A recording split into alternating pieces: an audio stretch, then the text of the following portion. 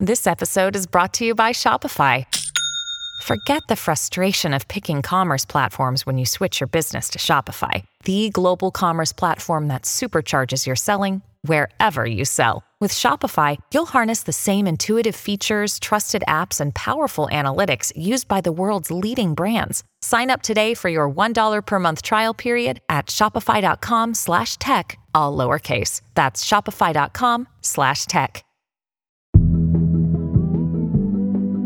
I think anti-Blackness is something deeply rooted in the Asian American community, particularly Asian Americans who live in towns like these. Hi, I'm Rachel Hampton. And I'm Madison Malone Kircher. You're listening to ICYMI. In case you missed it, Slate's podcast about internet culture. We're kicking off things today with a delightful question from listener Marina. ICYMI, can you cover the good soup meme on TikTok? My elder millennial brain is confused. Where did it come from? Why is it all over my For You page? And what does it even mean? I love this question. As somebody who I am possibly one good soup joke away from being evicted from my apartment by my girlfriend, because truly any liquid we have consumed in the past week and a half, I've just gone, good soup.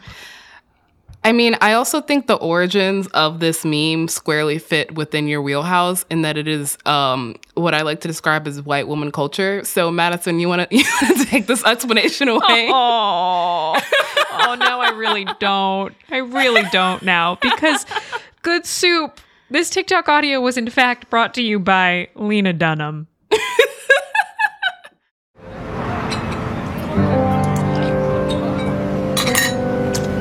Soup. Okay, so that is Adam Driver, in case you couldn't tell just from the dulcet tones alone. I think I'm probably on like an Adam Driver watch list somewhere. A story for another day. This audio is from an episode of, I believe, season 6 of Girls in 2017. I think that's the last season. None of the plot matters. Not even Adam Driver matters. All that matters is that this is a scene where a man is literally sitting in a diner eating some soup that he declares good. At the end of the clip, he throws up this like very goofy okay symbol. That's how you know the soup, good soup. So this is where this audio comes from. And on TikTok, the use of this audio started out very literally. The first use, with the eternal caveat being that it is, in fact, very hard to figure out anything chronological on TikTok because that's not how the algorithm works. But the first use appears to be a clip from August from Vision's Vibranium Pubes. I didn't read that entire username until just now. Who post Vision's Vibranium Pubes posted. Yeah, say it again. I just can't. They posted it with the caption, when the soup is good. And that's yeah. it. It's just a clip of Adam Driver eating the soup that is good and saying the soup is good. But since then, soup has come to mean so many more things, like literally everything, quite literally any liquid. We're not going to keep playing the audio because I have the kind of clink of the spoon against the bowl stuck in my head now as just a disjointed piece of audio, and I don't want to do that to y'all. But some of the examples of TikToks under this audio, they mostly just feature people drinking some kind of liquid with the caption on the screen. And so here's a list of some of the captions. Someone said, sucking the water out of my toothbrush when I was 8, which brought back an extremely visceral memory I didn't know I had. Someone throwing ashes into the ocean. Someone stirring ice cream until it becomes, well, soup. One of my personal favorites is when you're crying alone in your room and a tear rolls in your mouth, which, yeah, that salt really is good soup. The thing is, good soup has now extended beyond just liquids. I saw someone put their chinchilla in a pot and throw some dust on it as a little seasoning. Good soup. We've definitely talked about this before on the show, and I can never, ever remember the term, but what is like a Tide Pod, the Tumblr term for foods you can't actually eat? Oh, I think it's just called a forbidden food. Good Soup is now entering forbidden food territory, I would say. It kind of is. It's getting kind of dissociated from the actual thing it's referring to, which is soup. There are a lot of TikToks under the audio of people just eating ramen, which that's just objectively true. But my favorite ones are the kind of Dadaist meme where it's referring to, I think someone was talking about, did you know that they kind of like clip airplanes down when they're on the runway? Apparently they do. What? Yeah, there's like a little thing, a little line that they clip the airplane to the runway. But apparently water pools under whatever they clip the plane to. And so someone posted a video of when you have to clip the plane and it's just this gross brackish water. And they're like, good soup. I feel like we owe it to the ICYMI guys to disclose that you and I can't see each other right now because my Wi-Fi is out. We love the pandemic. We love to work from home. Rachel, mentally, the difficulty, it just took me to conjure up the picture of a tarmac, a plane, a clip, a puddle. I'm struggling. I'm very bad at describing things, which makes me great at hosting never a playing podcast. like Pictionary with you. Oh, no. My Ever. parents hate me. No, my family hates me. Like I'm just like, the thing with the thing and how it does the thing. Which brings me to my last favorite Good Soup TikTok, which is you're either mentally stable or on Good Soup TikTok, which I don't know if you could tell by this conversation where we're at. But, yeah. Good soup. Good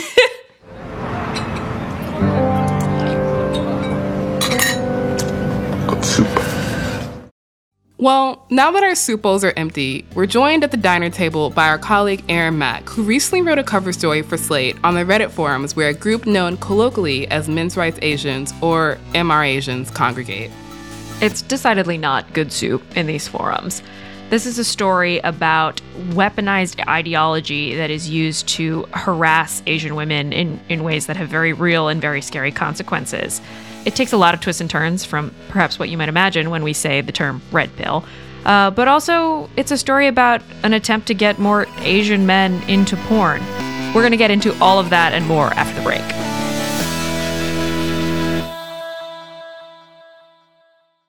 Tired of not being able to get a hold of anyone when you have questions about your credit card? With 24/7, US-based live customer service from Discover, everyone has the option to talk to a real person anytime, day or night. Yes, you heard that right. You can talk to a human on the Discover customer service team anytime. So the next time you have a question about your credit card, call 1-800-DISCOVER to get the service you deserve. Limitations apply. See terms at discover.com/creditcard. Mom deserves the best, and there's no better place to shop for Mother's Day than Whole Foods Market. They're your destination for unbeatable savings, from premium gifts to show-stopping flowers and irresistible desserts. Start by saving 33% with Prime on all body care and candles. Then get a 15-stem bunch of tulips for just $9.99 each with Prime. Round out Mom's menu with festive rosé, irresistible berry chantilly cake, and more special treats. Come celebrate Mother's Day at Whole Foods Market.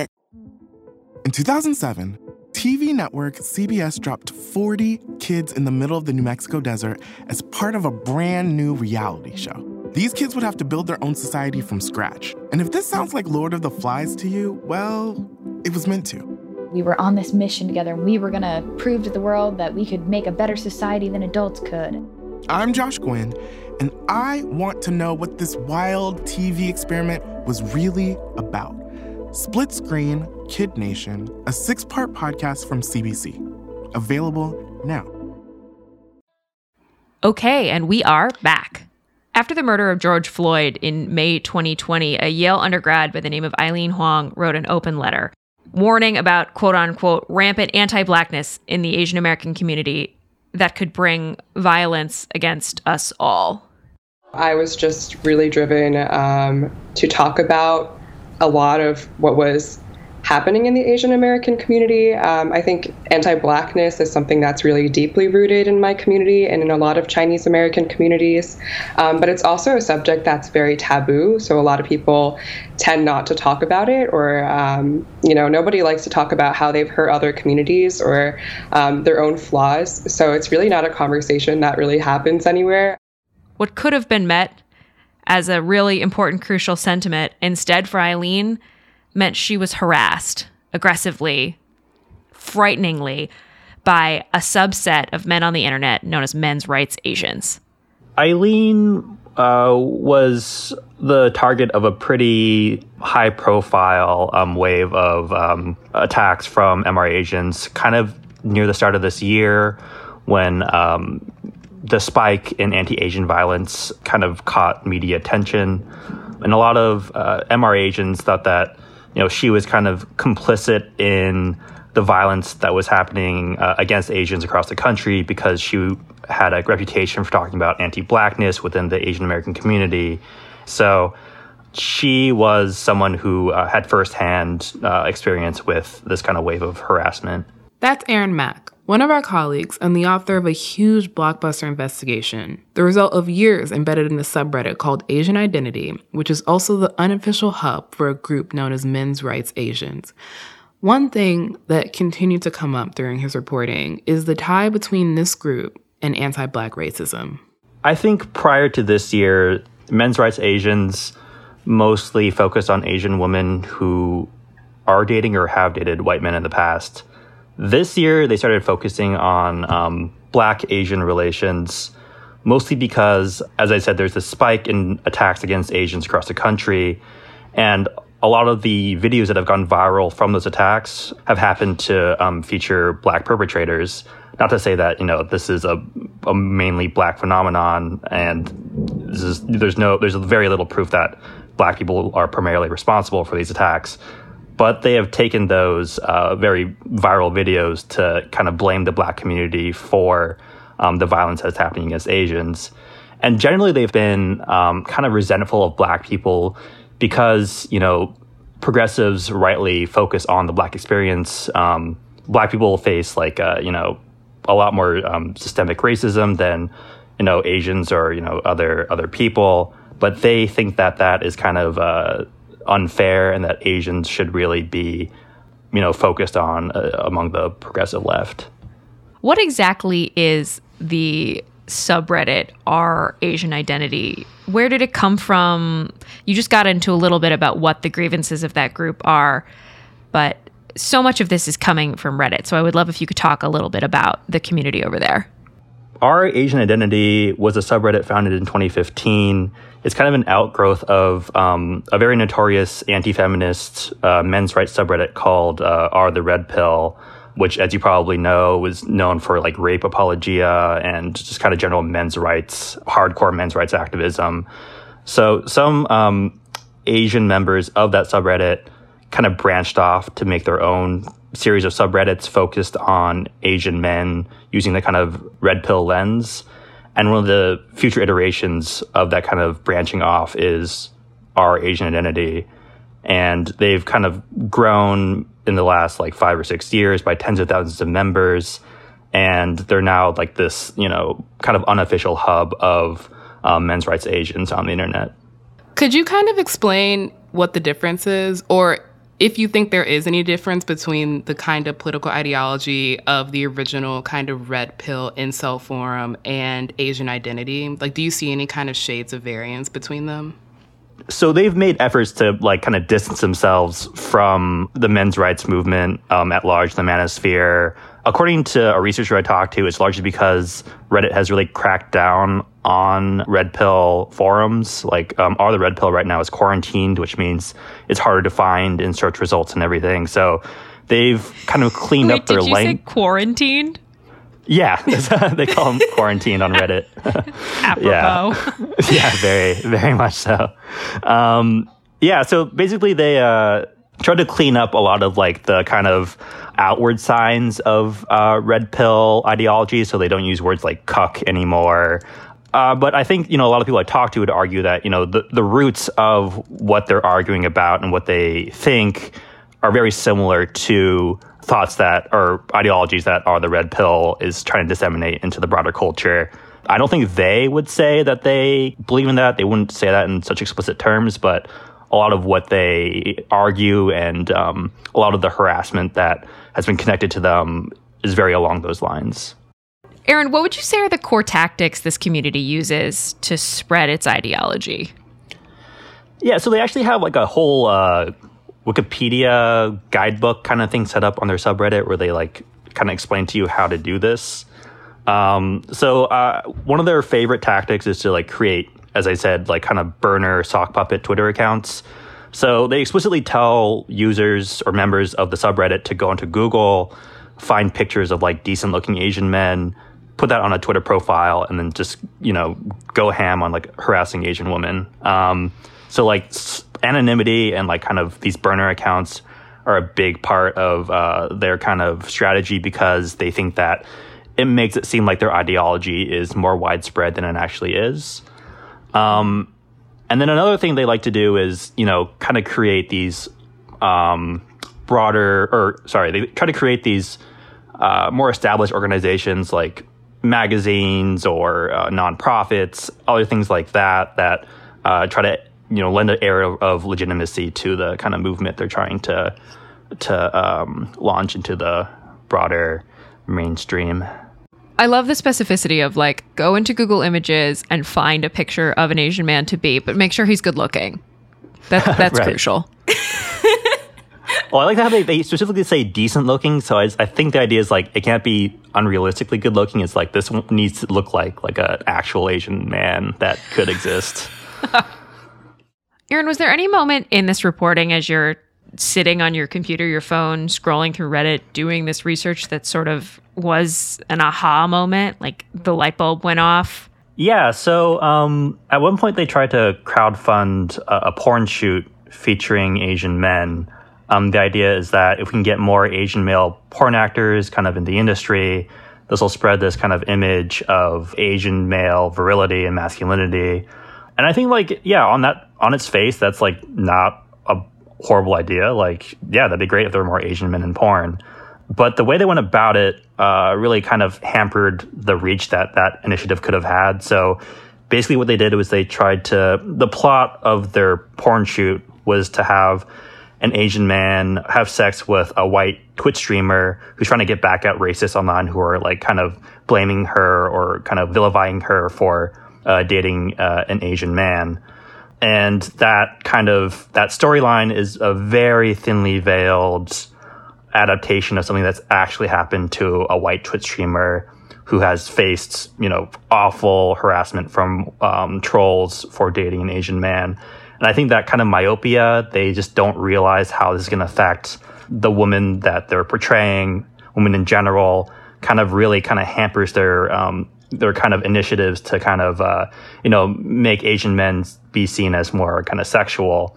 So that kind of just made me realize that some of the things that they're kind of grasping at or some of the problems they're realizing in American culture are real, but just their singular focus on those issues is really problematic and not really getting them any allies, basically.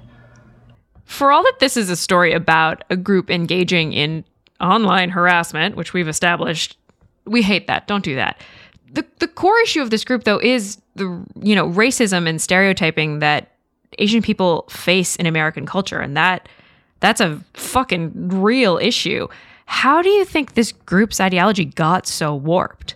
Yeah, I a lot of the people I spoke to for this piece, people who have been harassed, Asian women who have been harassed, they were very intent on saying like these issues are real, at least to the extent that Asian culture tends to desexualize Asian men and portray them as timid.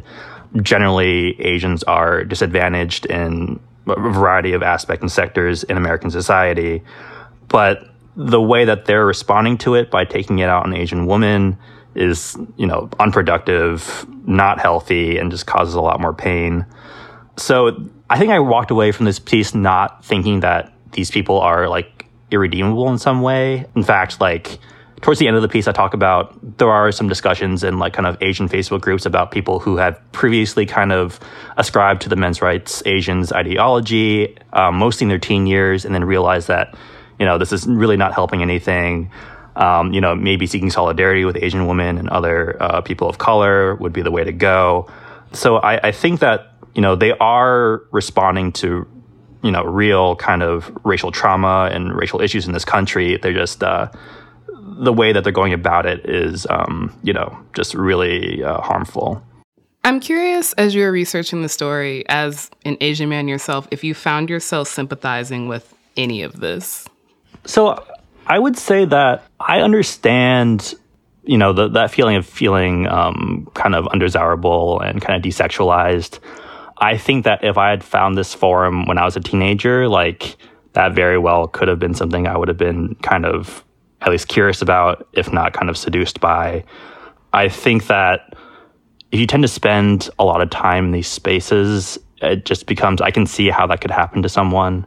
They definitely take it to an extent that is like just way out of bounds and is extremely harmful to people around them.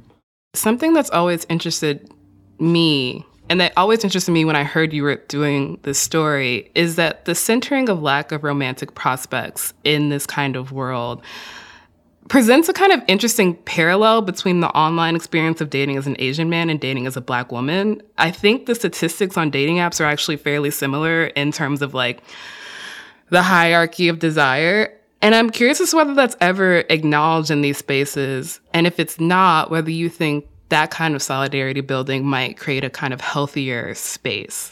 So interestingly enough, I think a few years ago, there was kind of this trend pushing the Asian men to date Black women. They kind of thought that this would be like a sort of solution to a lot of, problems that they were facing.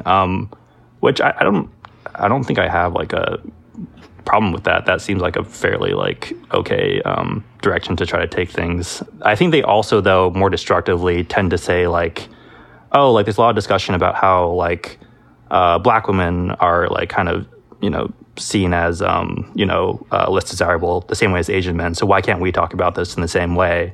And I think what they're kind of forgetting is that the way that they talk about it kind of leads to harassment and has just been kind of associated with harassment, for like the past, at least online the past few years, but it's been going on for decades from what I've heard from people I've talked to. I actually want to read a section of your piece, Aaron. The surge of violent attacks against Asian Americans has, over the course of the pandemic, unexpectedly knitted together two different threads of what MR Asians hate about progressivism: empowerment of Asian women, and an emphasis on the experience of Black people. Braided together, it's a kind of warped, photo-negative intersectionality. I love that analogy. Could you talk a little bit about that inverse intersectionality? I know we've been sort of speaking of it already, but that section just really struck me. Yeah, so I think one of the underlying ideas of the subreddit is that Asian men in particular are like kind of the most oppressed group of people in America. And they see this because they think they are oppressed racially. On the right, they see that, white people they see as like being on the top. And then they see on the left, they think that Black people are on the top of a racial hierarchy. So they think that Asians get left out kind of in that sphere. And then they think that in terms of gender, they're also left out because they think that the left focuses too much on, addressing kind of, centuries of sexism by trying to promote women in this world. So they think Asian men in particular are being left out because of these kind of two trends. And they kind of end up taking that out confusingly, mostly on Asian women, rather than like trying to confront like Black people about it. But yeah, that's kind of where that kind of inverse intersectionality comes from. So as a person of color, so often when we write about our communities in not the most positive light, we often get feedback along the lines of, this is what you're focusing on? Like, couldn't you do something else? Just because, there's a little representation. And I'm curious as to whether you've gotten any feedback like that. I would say Yeah, I mean, the idea that we need to address white supremacy first and then kind of address the misogyny within our community, I think that's a false choice. I think we can do both at the same time. And I also think that, I do take this I do think about this very carefully. Like, I'm not writing a bunch of pieces about how Asians are bad all the time. But I think in this very specific case, it was important enough because so many Asian American women have been experiencing this for so long. It kind of merited a deeper look at what was going on. So it's not something I take lightly, but I think in this case, it really did merit it. What's something about the story that you think everyone gets wrong? I'd have to say that it tends to get portrayed as this kind of very small, insular kind of subreddit that, it's problematic, but they kind of keep to themselves. It's not really a big deal. Why focus on this? And I think if that was the case, I wouldn't have written this. But I think because they so often harass Asian women and they take their kind of really toxic ideology beyond the bounds of the subreddit, that's why it's important. I think after this piece came out, a lot of kind of acquaintances that I've had kind of just working in media, Asian women, just so many of them have said that they've had run-ins with them too, that I didn't even realize. I mean, I've been working on this for 2 years and I didn't even realize, I think, the extent of how many people they've kind of gone after. So yeah, I guess I would say it's not really just this some kind of weird subculture on the internet. It's it is this weird subculture, but it's way bigger than that. What is something you hope that people take away from this piece that the broader internet should learn from discovering this community and getting to know them better?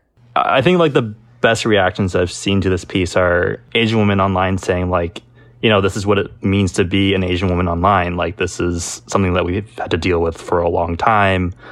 And I think it doesn't get talked enough about. And I think just realizing that this is something that you're kind of swimming upstream against as an Asian woman is pretty important to realize. Aaron, thank you so much for talking with us today and for writing this piece, which we encourage everybody listening to go read. We'll make sure it's in the show notes. Awesome. Thanks so much for having me. Once again, that was Aaron Mack. He's a staff writer here at Slate who focuses on technology, and you can read his incredible story about men's rights Asians on Slate right now. All right, that is the show. We will be back in your feed on Wednesday, so definitely subscribe. Once again, it's free $99 and the best way to never miss an episode. In the meantime, please continue to spread the word of the ICYMI gospel. You can always follow us on Twitter at ICYMI_pod, which is also where you can DM us your questions and also where you can DM us your memes. And as always, you can drop us questions, notes, loves, praise at ICYMI@slate.com. Who knows? We might have you on the show.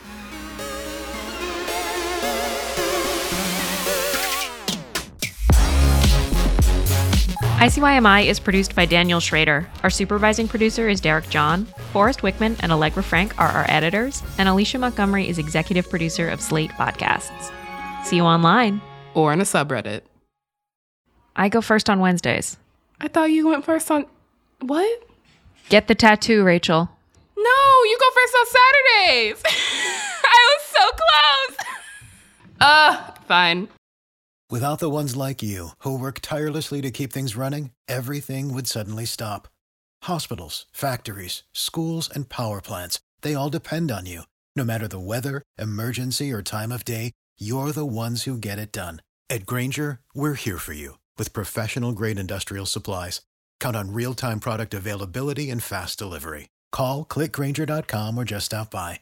Grainger, for the ones who get it done. Hi, this is Dahlia Lithwick, host of Slate's legal podcast, Amicus. If you're listening to this show, you might be interested in Amicus's live show that we're hosting in Washington, D.C.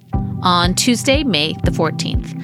My colleague, Mark Joseph Stern, and I will be talking to some amazing guests, including Sherrilyn Ifill and a sitting state Supreme Court justice, all about how originalism, a relatively recently invented way of interpreting the Constitution, has taken over the Supreme Court and radically reshaped the law.